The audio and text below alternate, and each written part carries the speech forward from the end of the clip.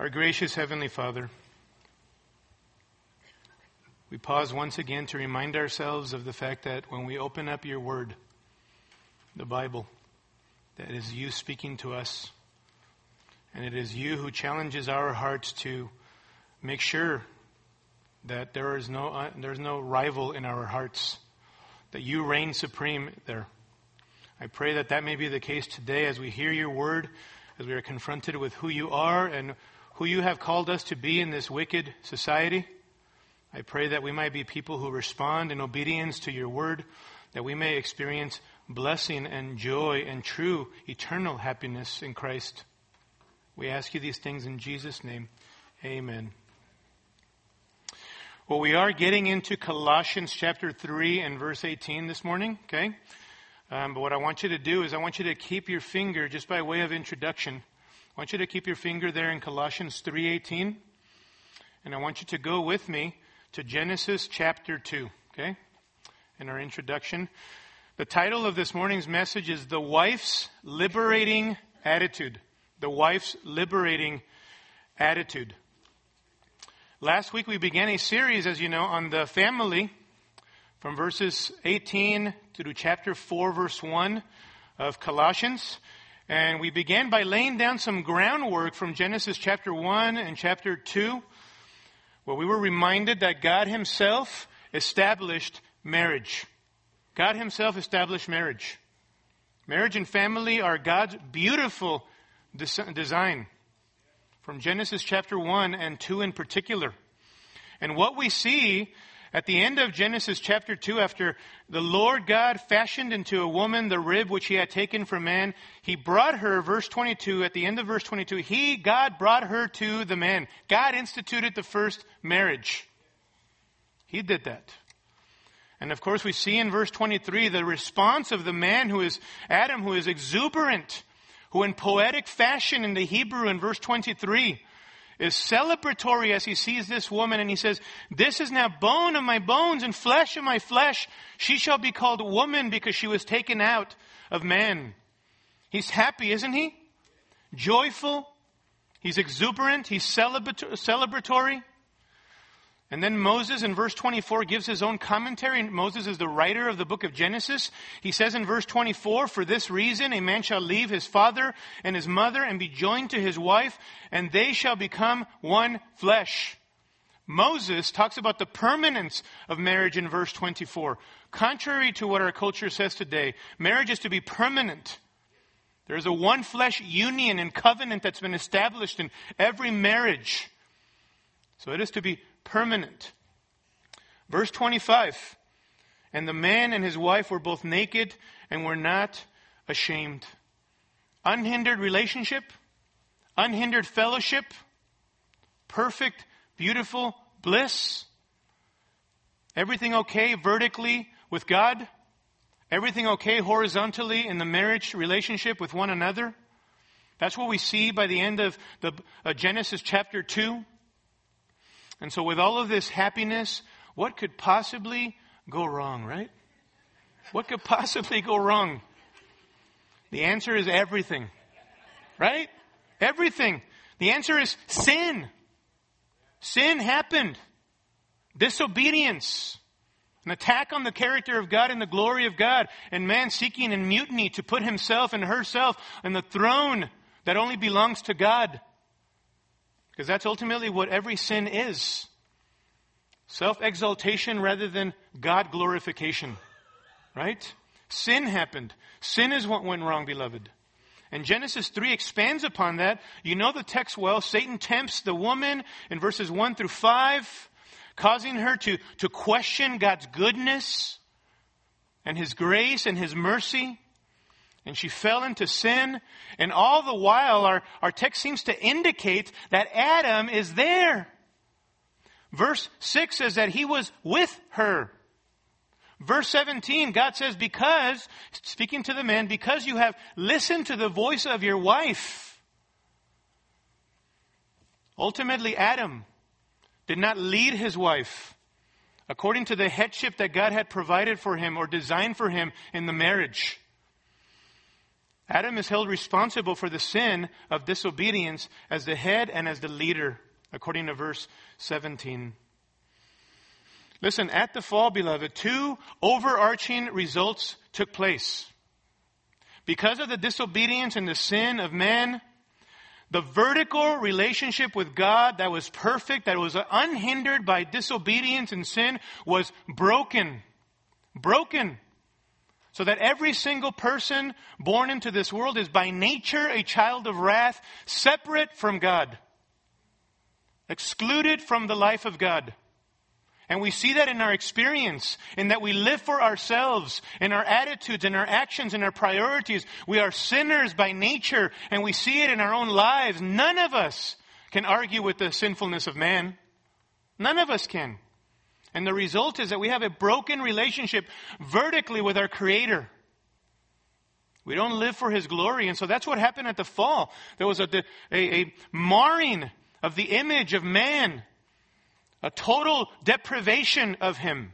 So that now he doesn't live for the glory of God, but for himself, self-exaltation. But also, horizontally, man and woman would now have issues with one another. God's glory was challenged at the fall. And also God's divine order in the marriage of man's headship and leadership and wife following was reversed. So that man failed to lead as God designed and woman failed to follow.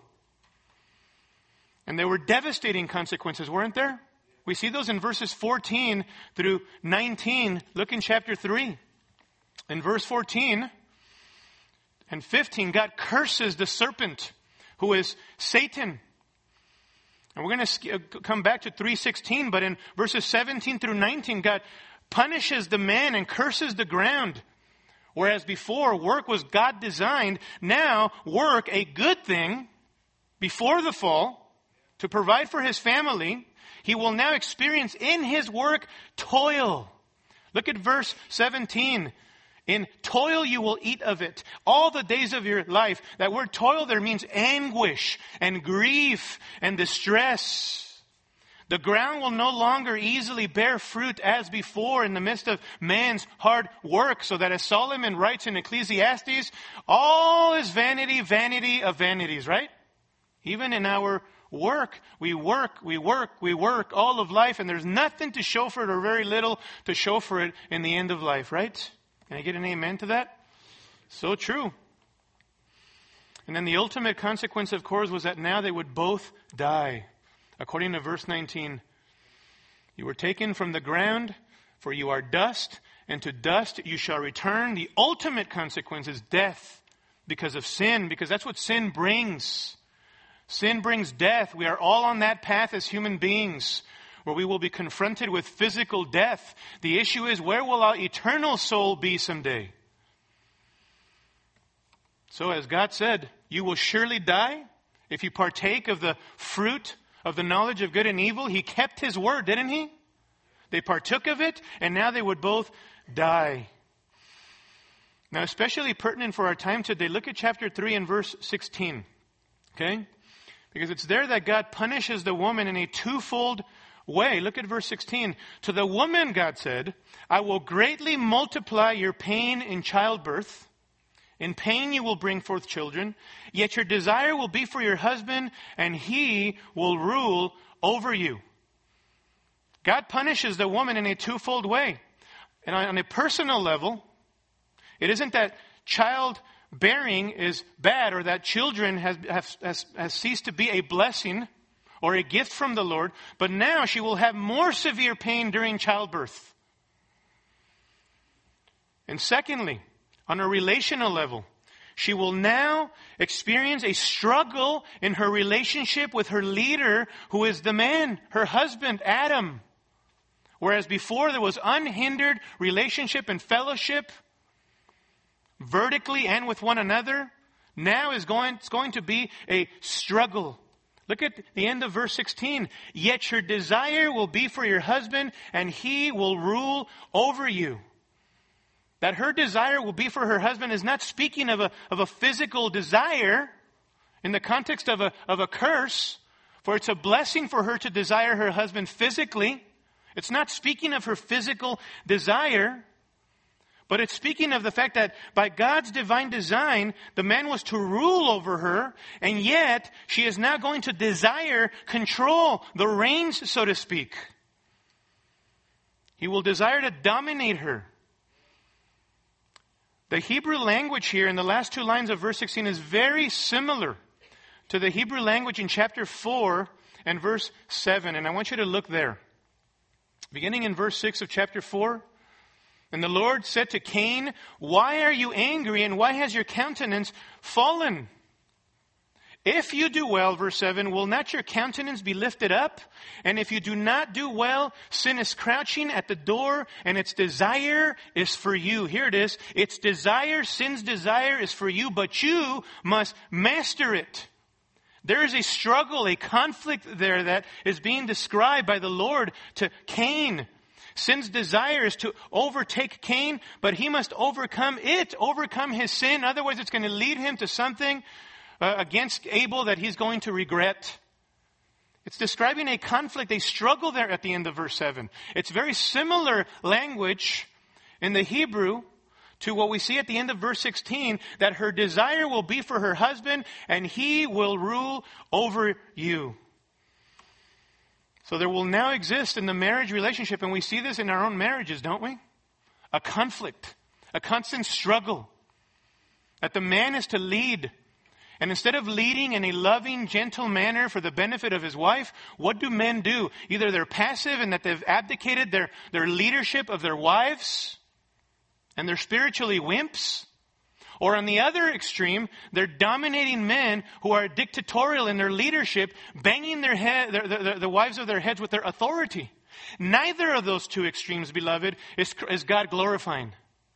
Neither passivity, abdicating your leadership as a man, nor a domineering, authoritative attitude towards your wife are God glorifying, and you're in sin if that's the pattern of your leadership. Where did that come from? It came from sin. Sin.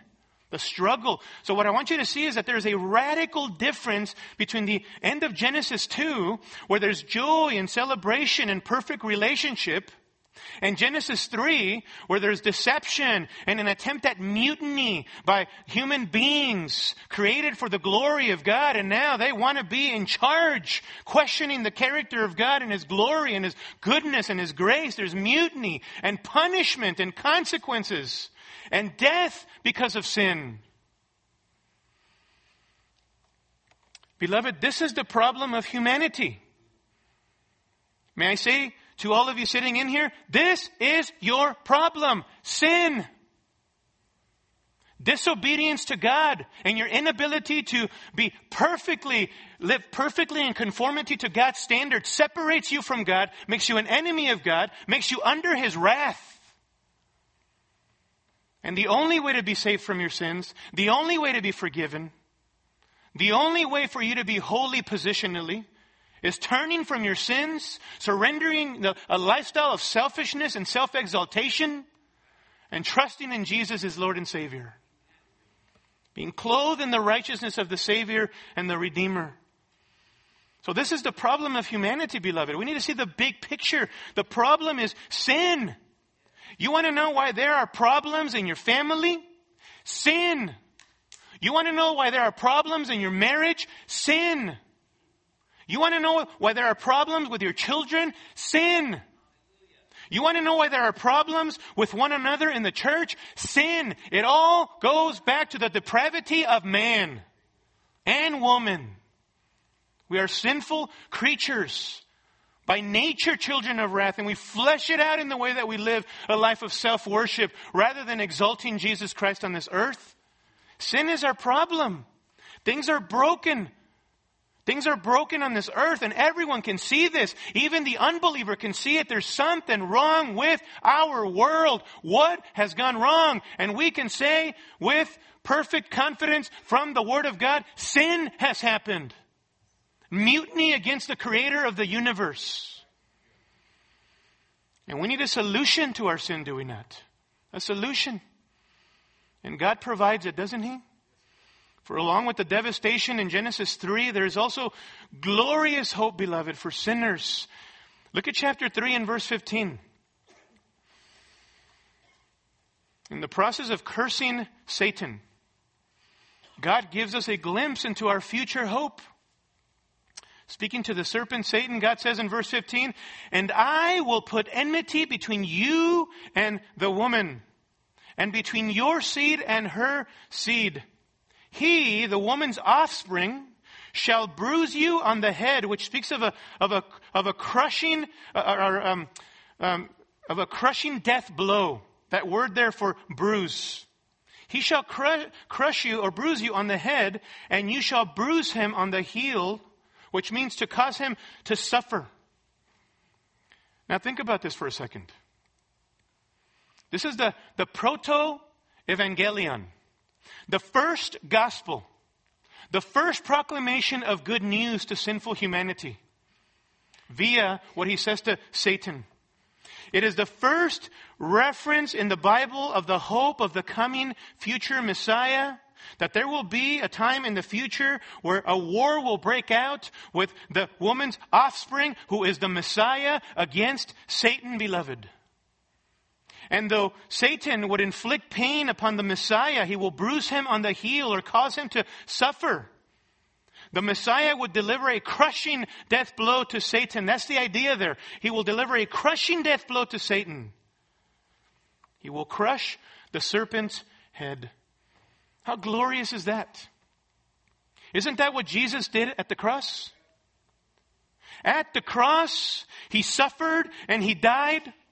And yet he rose from the dead, conquering sin and death, and ascended to the right hand of the Father, exalted, and is returning. Though he suffered and died, he rose from the dead. We have a risen King. He brought deliverance from sin and hope. Listen, Jesus' payment for sin makes it possible for repentant sinners who believe in Jesus Christ to be forgiven and made right with God and solve the vertical relationship of that broken relationship with God for each and every one of us. The gospel, when embraced, and the person of Christ, when embraced, begins the reversal, beloved, of the curse of the fall for those who are redeemed, for the believer. And now, having been made right with God by faith in Jesus Christ, Christians can live out their God-given purpose to glorify God in all areas of their lives.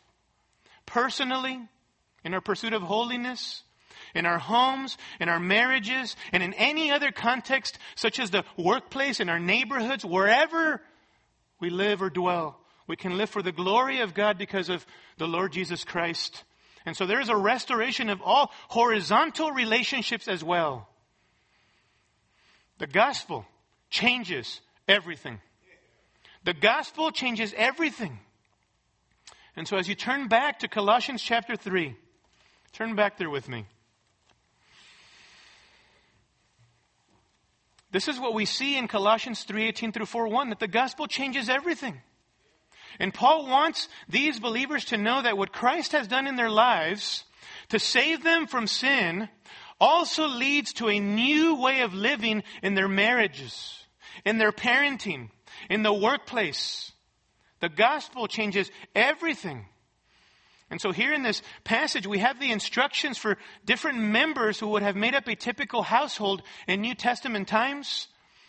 There are three groupings, if you will, or couplets here. Husbands and wives in verses 18 through 19, which comprises the marriage relationship. Fathers and children in verses 20 to 21. And masters and slaves in 3:22 through 4:1, which for our context, we will draw timeless principles for the workplace, secular or Christian, from what Paul says there. Now, where does he begin? He begins with the marriage relationship, doesn't he? Importantly so, and fittingly so, for as the marriage relationship goes, so does everything else in the home, beloved. So does everything else in the home. The marriage is to be the priority of human relationships. The priority. We alluded to this last week. And both the husband and the wife have a role to live out in marriage according to this text, right? And so he begins with the wives in verse 18. And can I say this? How needed it is to hear Paul's words here in this text. Amen? How needed to hear about wives and their particular role within marriage, and husbands and their particular role within marriage. Because, beloved, listen, as the serpent lied to Eve in the garden, so women out of the church and in the church are being lied today by our culture. Lies. Women are told that submission is a sign of weakness. Women are told that to submit to men is to suggest somehow inferiority and that they are not equal to men. What does the feminist movement say? Explicitly telling women that to submit is oppressive and self-limiting. The 21st century woman is independent, autonomous, self-motivated. In other words, for her own desires and pursuits. Answers to no one. Free to use her own body as she pleases. Not to love and to serve others, but to pursue her own selfish dreams. Even if that means in the use of her body that she has the choice to put lives to death. Even if that's what it means. That is your first 21st century woman right there. And that's what you as ladies are being told. It's the air that we breathe. It's the mood of the age. But even in the church, beloved, which is my greater concern, there is a settling for a downgraded version of a woman's role in the home. In some cases, a complete departure from her God-given design. Listen to me, even pastors and leaders cowering away from the government now. And others are abandoning the biblical men's and women's roles that for so long they supported and now are being attacked. So they are functioning as spiritual wimps now and abandoning those altogether. For political correctness, if you will. This is our present culture, isn't it? This is our present culture. What shall we say to those things? Ladies, wives, all ladies in here. In contrast to our present age, I want to remind you of God's beautiful design for you. That in direct contrast to the culture around you, that you would walk out of here today rejuvenated all the more and motivated to live out your God-given role with joy and thanksgiving. And that is the way that you will experience the beautiful blessing of Almighty God. That is my desire for you ladies. In contrast to our culture. And if you are a single woman or a young woman, this message is for you too. These are qualities that you should be cultivating in your life that would prepare you to flourish in a marriage someday if that's what God would have for you. It begins now. It doesn't begin the day of the ceremony, okay? If God provides that young man or that man, you ought to be cultivating that heart attitude now so that you be prepared for that glorious day, because things don't just turn on as far as the kind of woman you need to be when you get married, right? Amen, ladies? You must cultivate that now. And if you're an older woman, this is an attitude that you are to be cultivating even now in your life. And not only that, but take it even a step further. You are to be modeling for younger women in the church a submissive spirit towards your husband. And calling young women to come alongside of you and being an example to them in that way and teaching them in accordance with Titus chapter 2, verses 4 and following. That younger women would love their husbands and would submit to them from the heart with joy. And for all of us, these are principles, men, for you as well, older and younger, that you and I should be informed of, supporting, and affirming in our own lives and in the church. For the sake of the gospel, for the sake of the glory of God, and that God may bless our church. We want our church to be blessed, don't we? Amen? We want our church to be blessed. It isn't going to happen if we chuck these instructions out and we don't walk in obedience to God's beautiful design. That's not going to happen. And finally, for some of you who are not Christians, I want you to know that your marriage is to be a picture of Christ and His church. And if you desire that your marriage would be all that God has designed for it to be, you must first be made right with God. Turn from your sins and put your faith in Jesus Christ. The foundation of any marriage that is going to flourish and be all that God wants it to be is the foundation of the rock of Jesus Christ. And so I trust that as we go through this series as well in these instructions, that you would examine where you are at personally before the Lord. And what kind of foundation are you building your marriage upon? The foundation of Jesus Christ or other foundations that are unstable? So here in chapter 3, verse 18, we see the wife's liberating attitude of submission. Submission, ladies, is not enslavement. It's not entrapment. It is true freedom for the woman of God. And I want you to see two aspects of this, of the wife's liberating attitude of submission in verse 18, okay? The first one is this.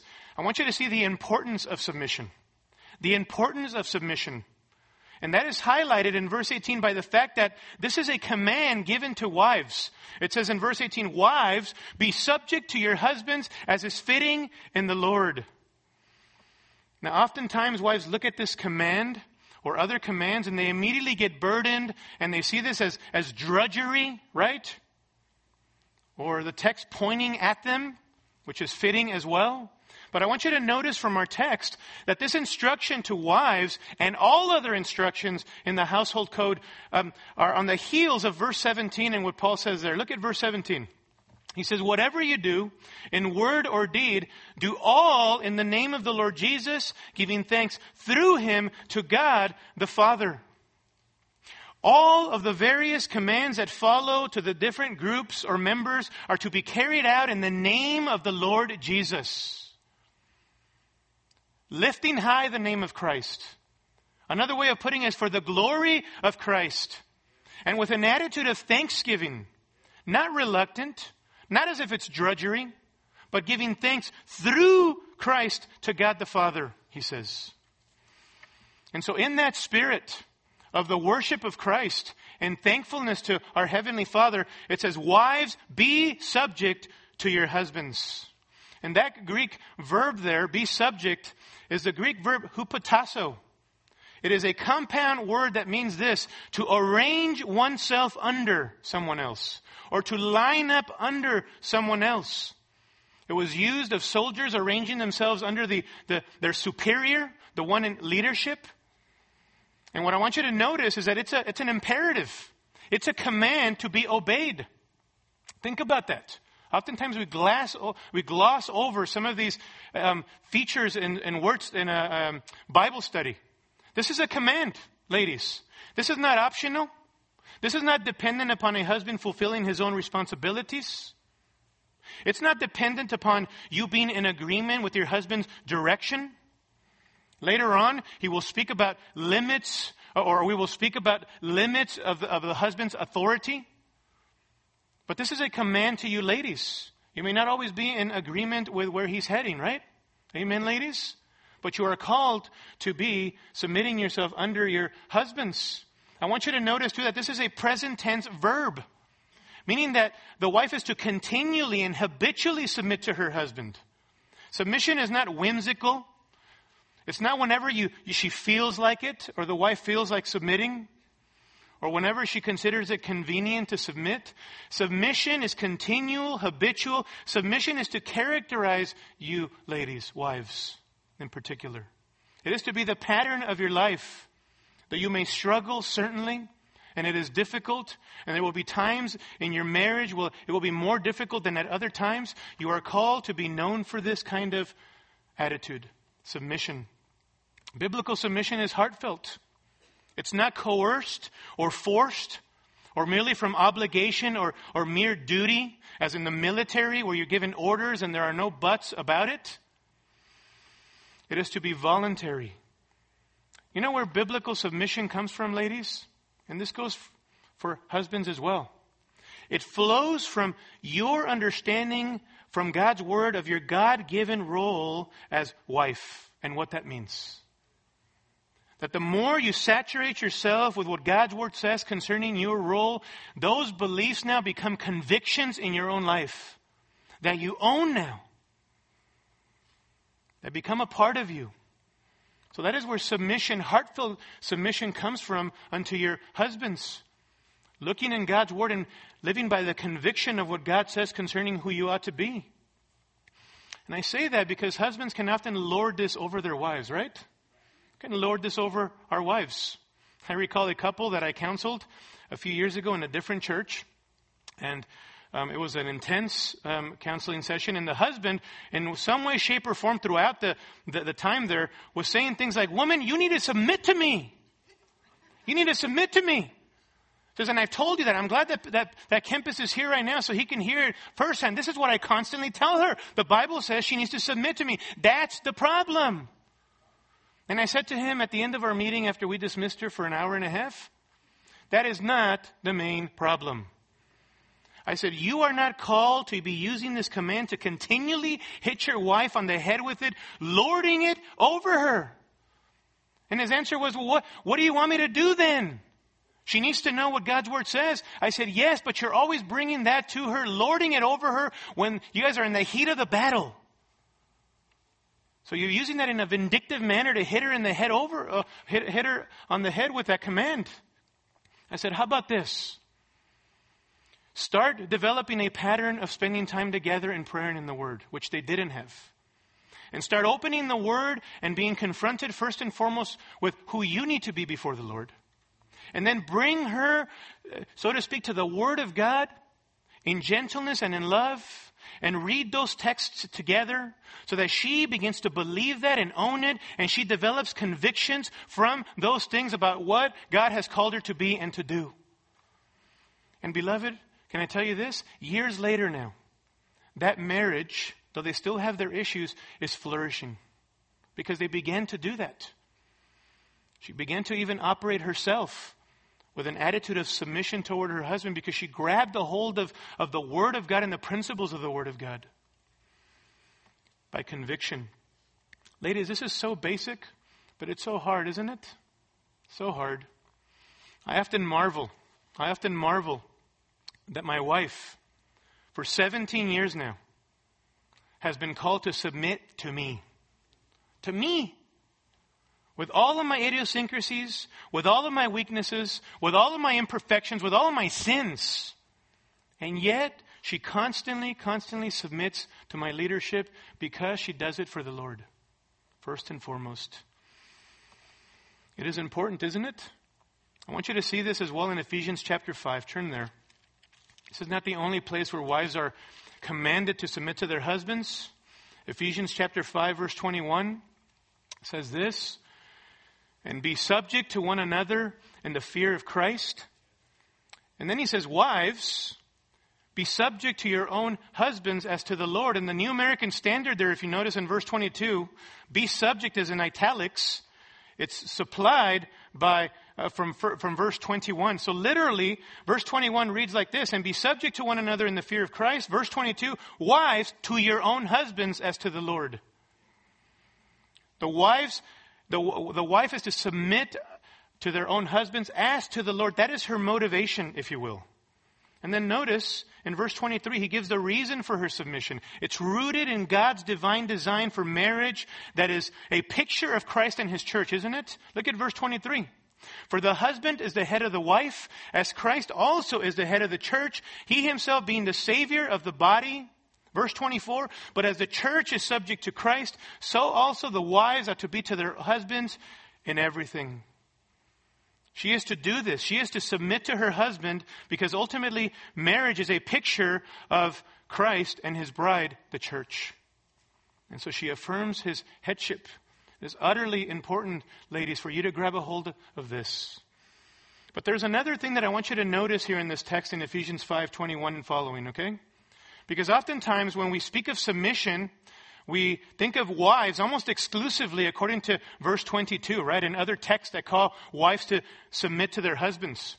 But look at what he says in verse 21. He says, be subject or being subject to one another in the fear of Christ. You know what we see there? that in one sense, we are all called to a type of mutual submission to one another, right? We're all called to a mutual submission in the church, in the home, and in marriage. You can say this. We might say that submission is the way of the Christian. The way of the Christian. Chapter 5, verse 21 there, being subject to one another in the fear of Christ. We're called to submit to one another in the church. Romans 13 and other texts, we're called to submit as believers to our governing authorities. Hebrews chapter 13, verse 7, we are called to submit to our leaders in the church. Philippians chapter 2, we are called to consider others' as interests as more important than our own, which can only happen if we, beloved, are being submissive Christians. We will defer to one another. So it's the way of the Christian. Now, egalitarians, those who fight for moral and human equality, even in the church, point to passages on mutual submission and they say, amen, yes, preach it. All are to submit to one another. Thus, there are no distinctions in function or role, for that would make women not equal to men. And so they propose erasing all distinctions of authority and submission in the name of fighting for human equality, if you will. The problem with this mentality is that Scripture affirms what we saw last week, affirms a complementarian view of marriage, right? Complementarian view of marriage. What does that mean? That men and women are equal, husbands and wives are equal, and yet very different, right? Given their gender differences, which then leads to their roles or responsibilities. We are equal yet different in role and responsibility. Even in the context of the marriage, this is the case. So in the Scripture, authority and submission in the marriage are not diminished or erased in any way, shape, or form, beloved. While it is true that in one sense, even in the home then, we are to submit to one another, the particular way in which husbands and wives submit to or defer to one another is very, very different, isn't it? Very different. Husbands, according to Ephesians chapter 5, verses 25 and following, submit to Christ and to their wives in the sense that they use their God-given authority and headship in the marriage to provide loving servant leadership to their wives and to their children for their benefit. Husbands defer to their wives as we meet our wives' needs, as we nurture them and cherish them and treasure them and we prefer them above ourselves. In a sense, we are acting in submission in the best interest of their needs, but we live that out in the sense that we lead the charge in meeting the needs of our families. Wives, on the other hand, submit to Christ and to their husbands by loving their husbands, by respecting their husbands, by affirming his leadership and headship in the marriage. There is another beautiful passage that instructs wives of the importance of submission, and I want you to turn there to 1 Peter chapter 3. 1 Peter chapter 3. Great text of Scripture. By the way, next week we're going to zero in and look at this text in greater detail, okay? Because I think that it addresses some tough issues that I know some of you ladies in this church have experienced maybe in your past, whether it's divorce or living in a home seeking to be submissive to a man, or vice versa, you as husbands living in a home where your spouse is an unbeliever. I think this text addresses some of that, and so I want us to look at that together next week as well, okay? 1 Peter chapter 3 verse 1 says, in the same way, you wives, be submissive to your own husbands, so that even if any of them are disobedient to the word, they may be won without a word by the behavior of their wives, as they observe your chaste and respectful behavior. Even in the worst case scenario, when there is potentially an unbelieving spouse, or the other view of this is, in this text, is a a spouse who is a believer, but they are walking in disobedience to the word, even in the worst case scenario, wives are instructed here in 1 Peter chapter 3, verse 1, to be arranging themselves under their husbands. Under their husbands. That seems impossible, doesn't it? And it is.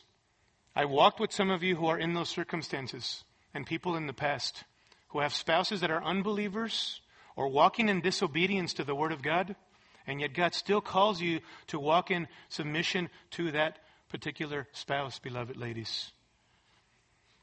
But I want you to notice something here as well in this text that I think motivates you and maybe gives you the fuel and the fire, if you will, to live in such a way, even in the worst of situations, because there's a context here. If you notice in 1 Peter 3:1, he says, in the same way. Notice that? In the same way, you wives, be submissive to your own husbands. What is he pointing back to? We need to look back to what he's pointing back to. Look back in chapter 2 and verse 13.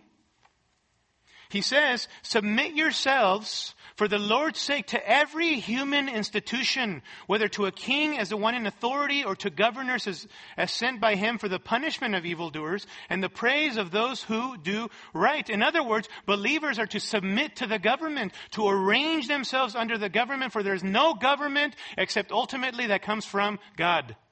And then, verse 18, servants, be submissive to your own masters with all respect, not only to those who are good and gentle, but also to those who are unreasonable.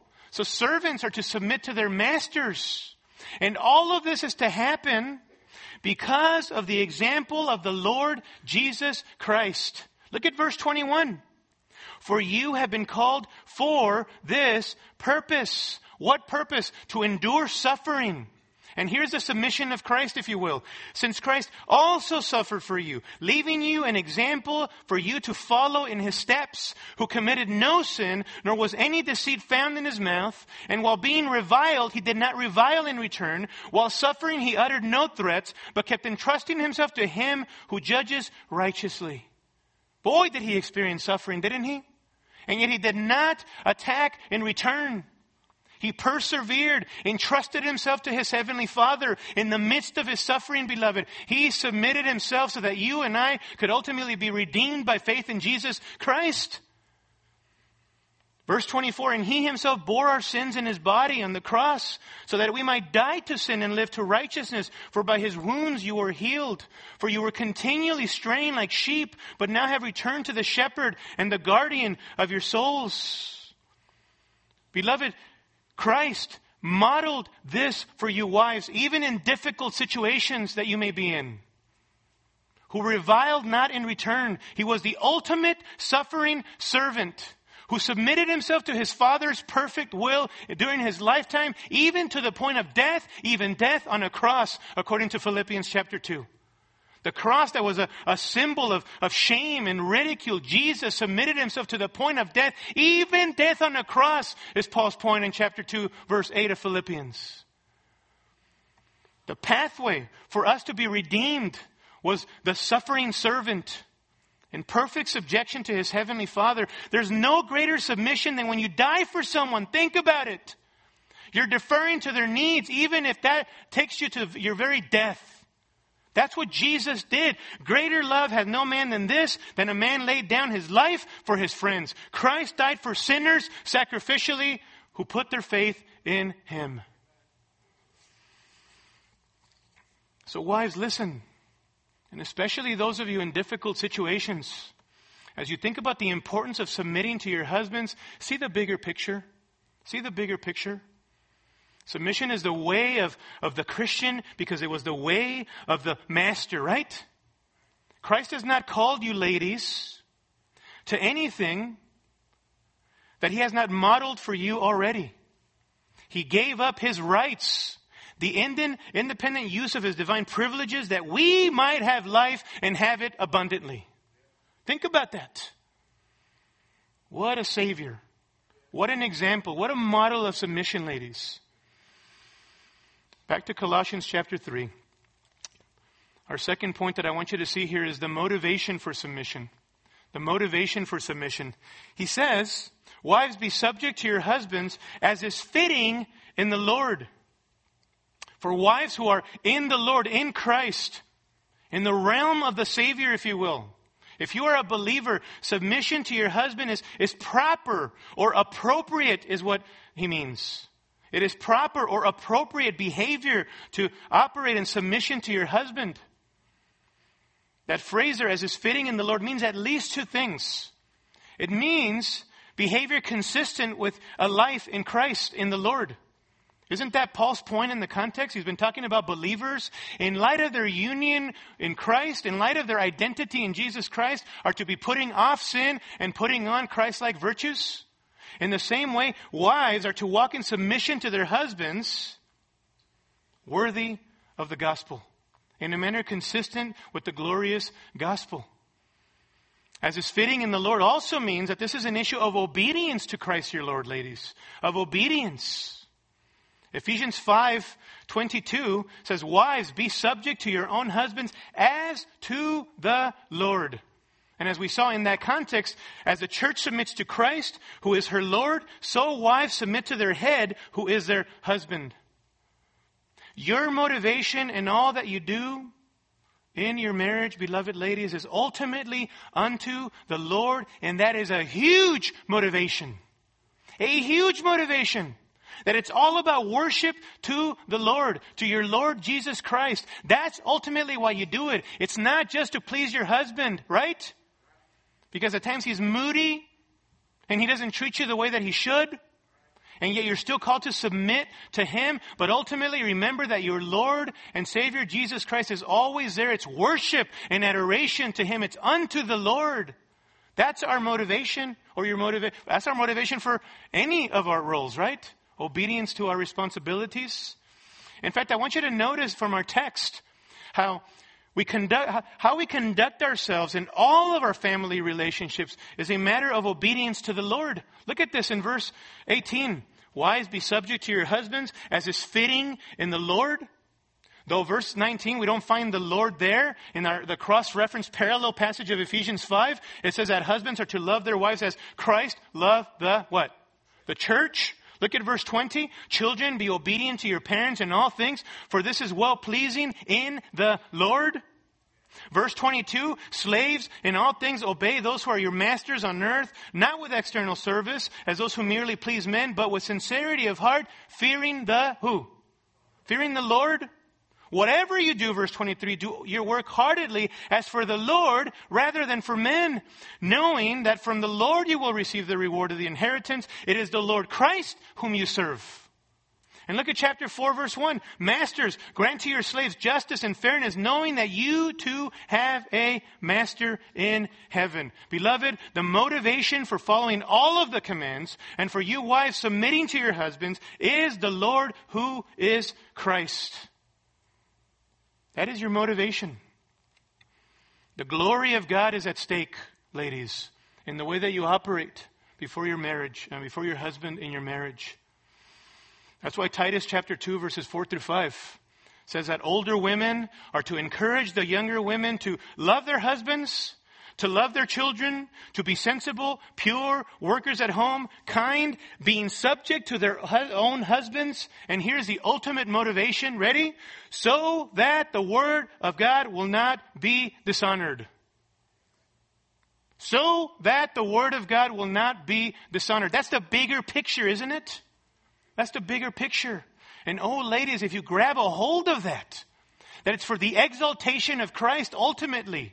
He is the one that you want to please. What change would that make in your marriage, wouldn't it? That it says, as unto the Lord. So it's God's word that will be dishonored. And if God's word is dishonored, then God is dishonored, right? This is the greater cause, ladies, the bigger picture, the cause of Christ. Listen to this. You have the amazing privilege of demonstrating something about the gospel to the world. Oftentimes, your husband will not lead you as he should. Oftentimes, your husband will not be worthy of your submission. Many a time, he will not deserve that you respond to him with submission. In those times, remember that the name of Christ is at stake. That the name of Christ would be lifted high on this earth as people watch your amazing attitude, the liberating attitude of submission before your husband, even when he is treating you unjustly. Pray for the grace of God, His grace to walk in obedience to His word, to submit to your husband as unto the Lord. Can I just say this, ladies? This is why you need to be pursuing Christ yourself. You need to be pursuing the Lord Jesus yourself. You have a personal relationship with your Savior. Too many wives depend upon their husband's spiritual walk. Should husbands lead? Yes. Should husbands wash their wives with the Word of God? Absolutely. Should husbands be shepherding you spiritually? Yes. But remember that before He ever came around, you had a personal relationship with your Lord and Savior, Jesus Christ, right? In most cases, you already had a relationship with the Lord. Pursue Him. This is why you need to be continually reminded from Scripture of your relationship with Him and your identity. Listen to me. Your identity in Jesus Christ, your position in union with Jesus Christ first and foremost. Before you are a wife or a mother, for those of you who are married with kids, you are a daughter of the King. Your worth or value is not in your success or failure as a wife and as a mother. You want to glorify God by being a good wife? You want to glorify God by being a good mother? Yes. But ultimately, remember, first and foremost, your worth is being clothed in the righteousness of Jesus Christ. That's where you derive your worth, beloved ladies. And that you have been forgiven of your sins, past, present, and future. And that God loves you in Christ Jesus. That God is for you. And let your identity in Jesus Christ then propel you to fulfill your role faithfully before the Lord for His glory. Christ is your Lord. And so where your husband fails and falls short, and we have and we will, the Lord will never, ever, ever, ever, ever, ladies, fail you. He will never fail you. He's the good shepherd. He's the faithful shepherd. He is the fountain of living water. He's the bread of life. He is your all-satisfying Redeemer and Savior. Your husband could never be that, and neither do we want to be that. Right, men? We fall short. So cling, ladies, to a wonderful, vibrant, growing relationship with Jesus first and foremost. That He will empower you and grant you the grace to obey Him from the heart in the way that you live out your responsibilities in the home. This is huge, isn't it? It is liberating to remember, ladies, that the motivation for your submission is unto the Lord. It's for the worship of Christ. The worship of Christ. This makes all the difference in the world. I know a lady who struggled with submitting to her husband in the early years of her marriage.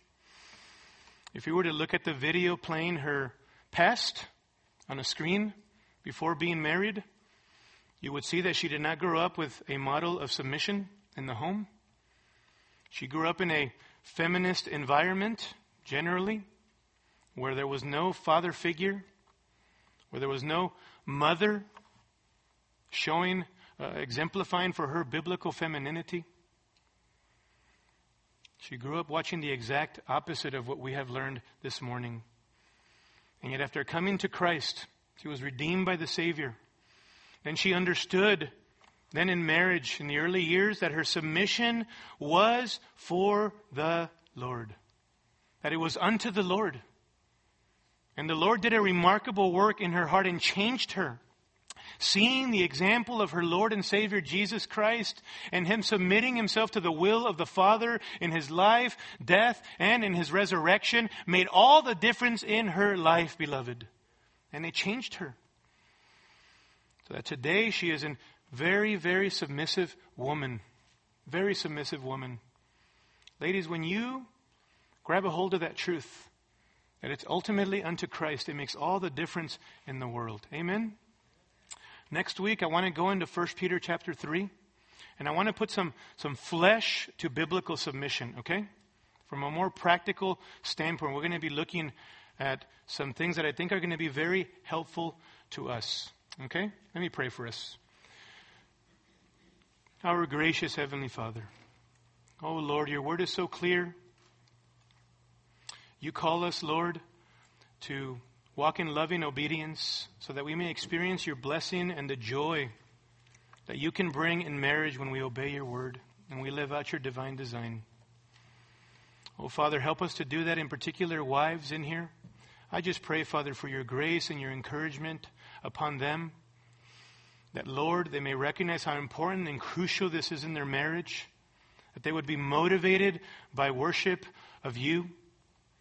I pray, Father, that, Lord, you may encourage our older women in our church to continue to cultivate this attitude, liberating attitude of submission, and model that for younger women in the church, that they may grab a hold of some of these younger women and teach them and lead them by example in these areas. I pray, Father, for our younger women that there may not be pride there that may lead them to not want to invite the input of older women into their lives.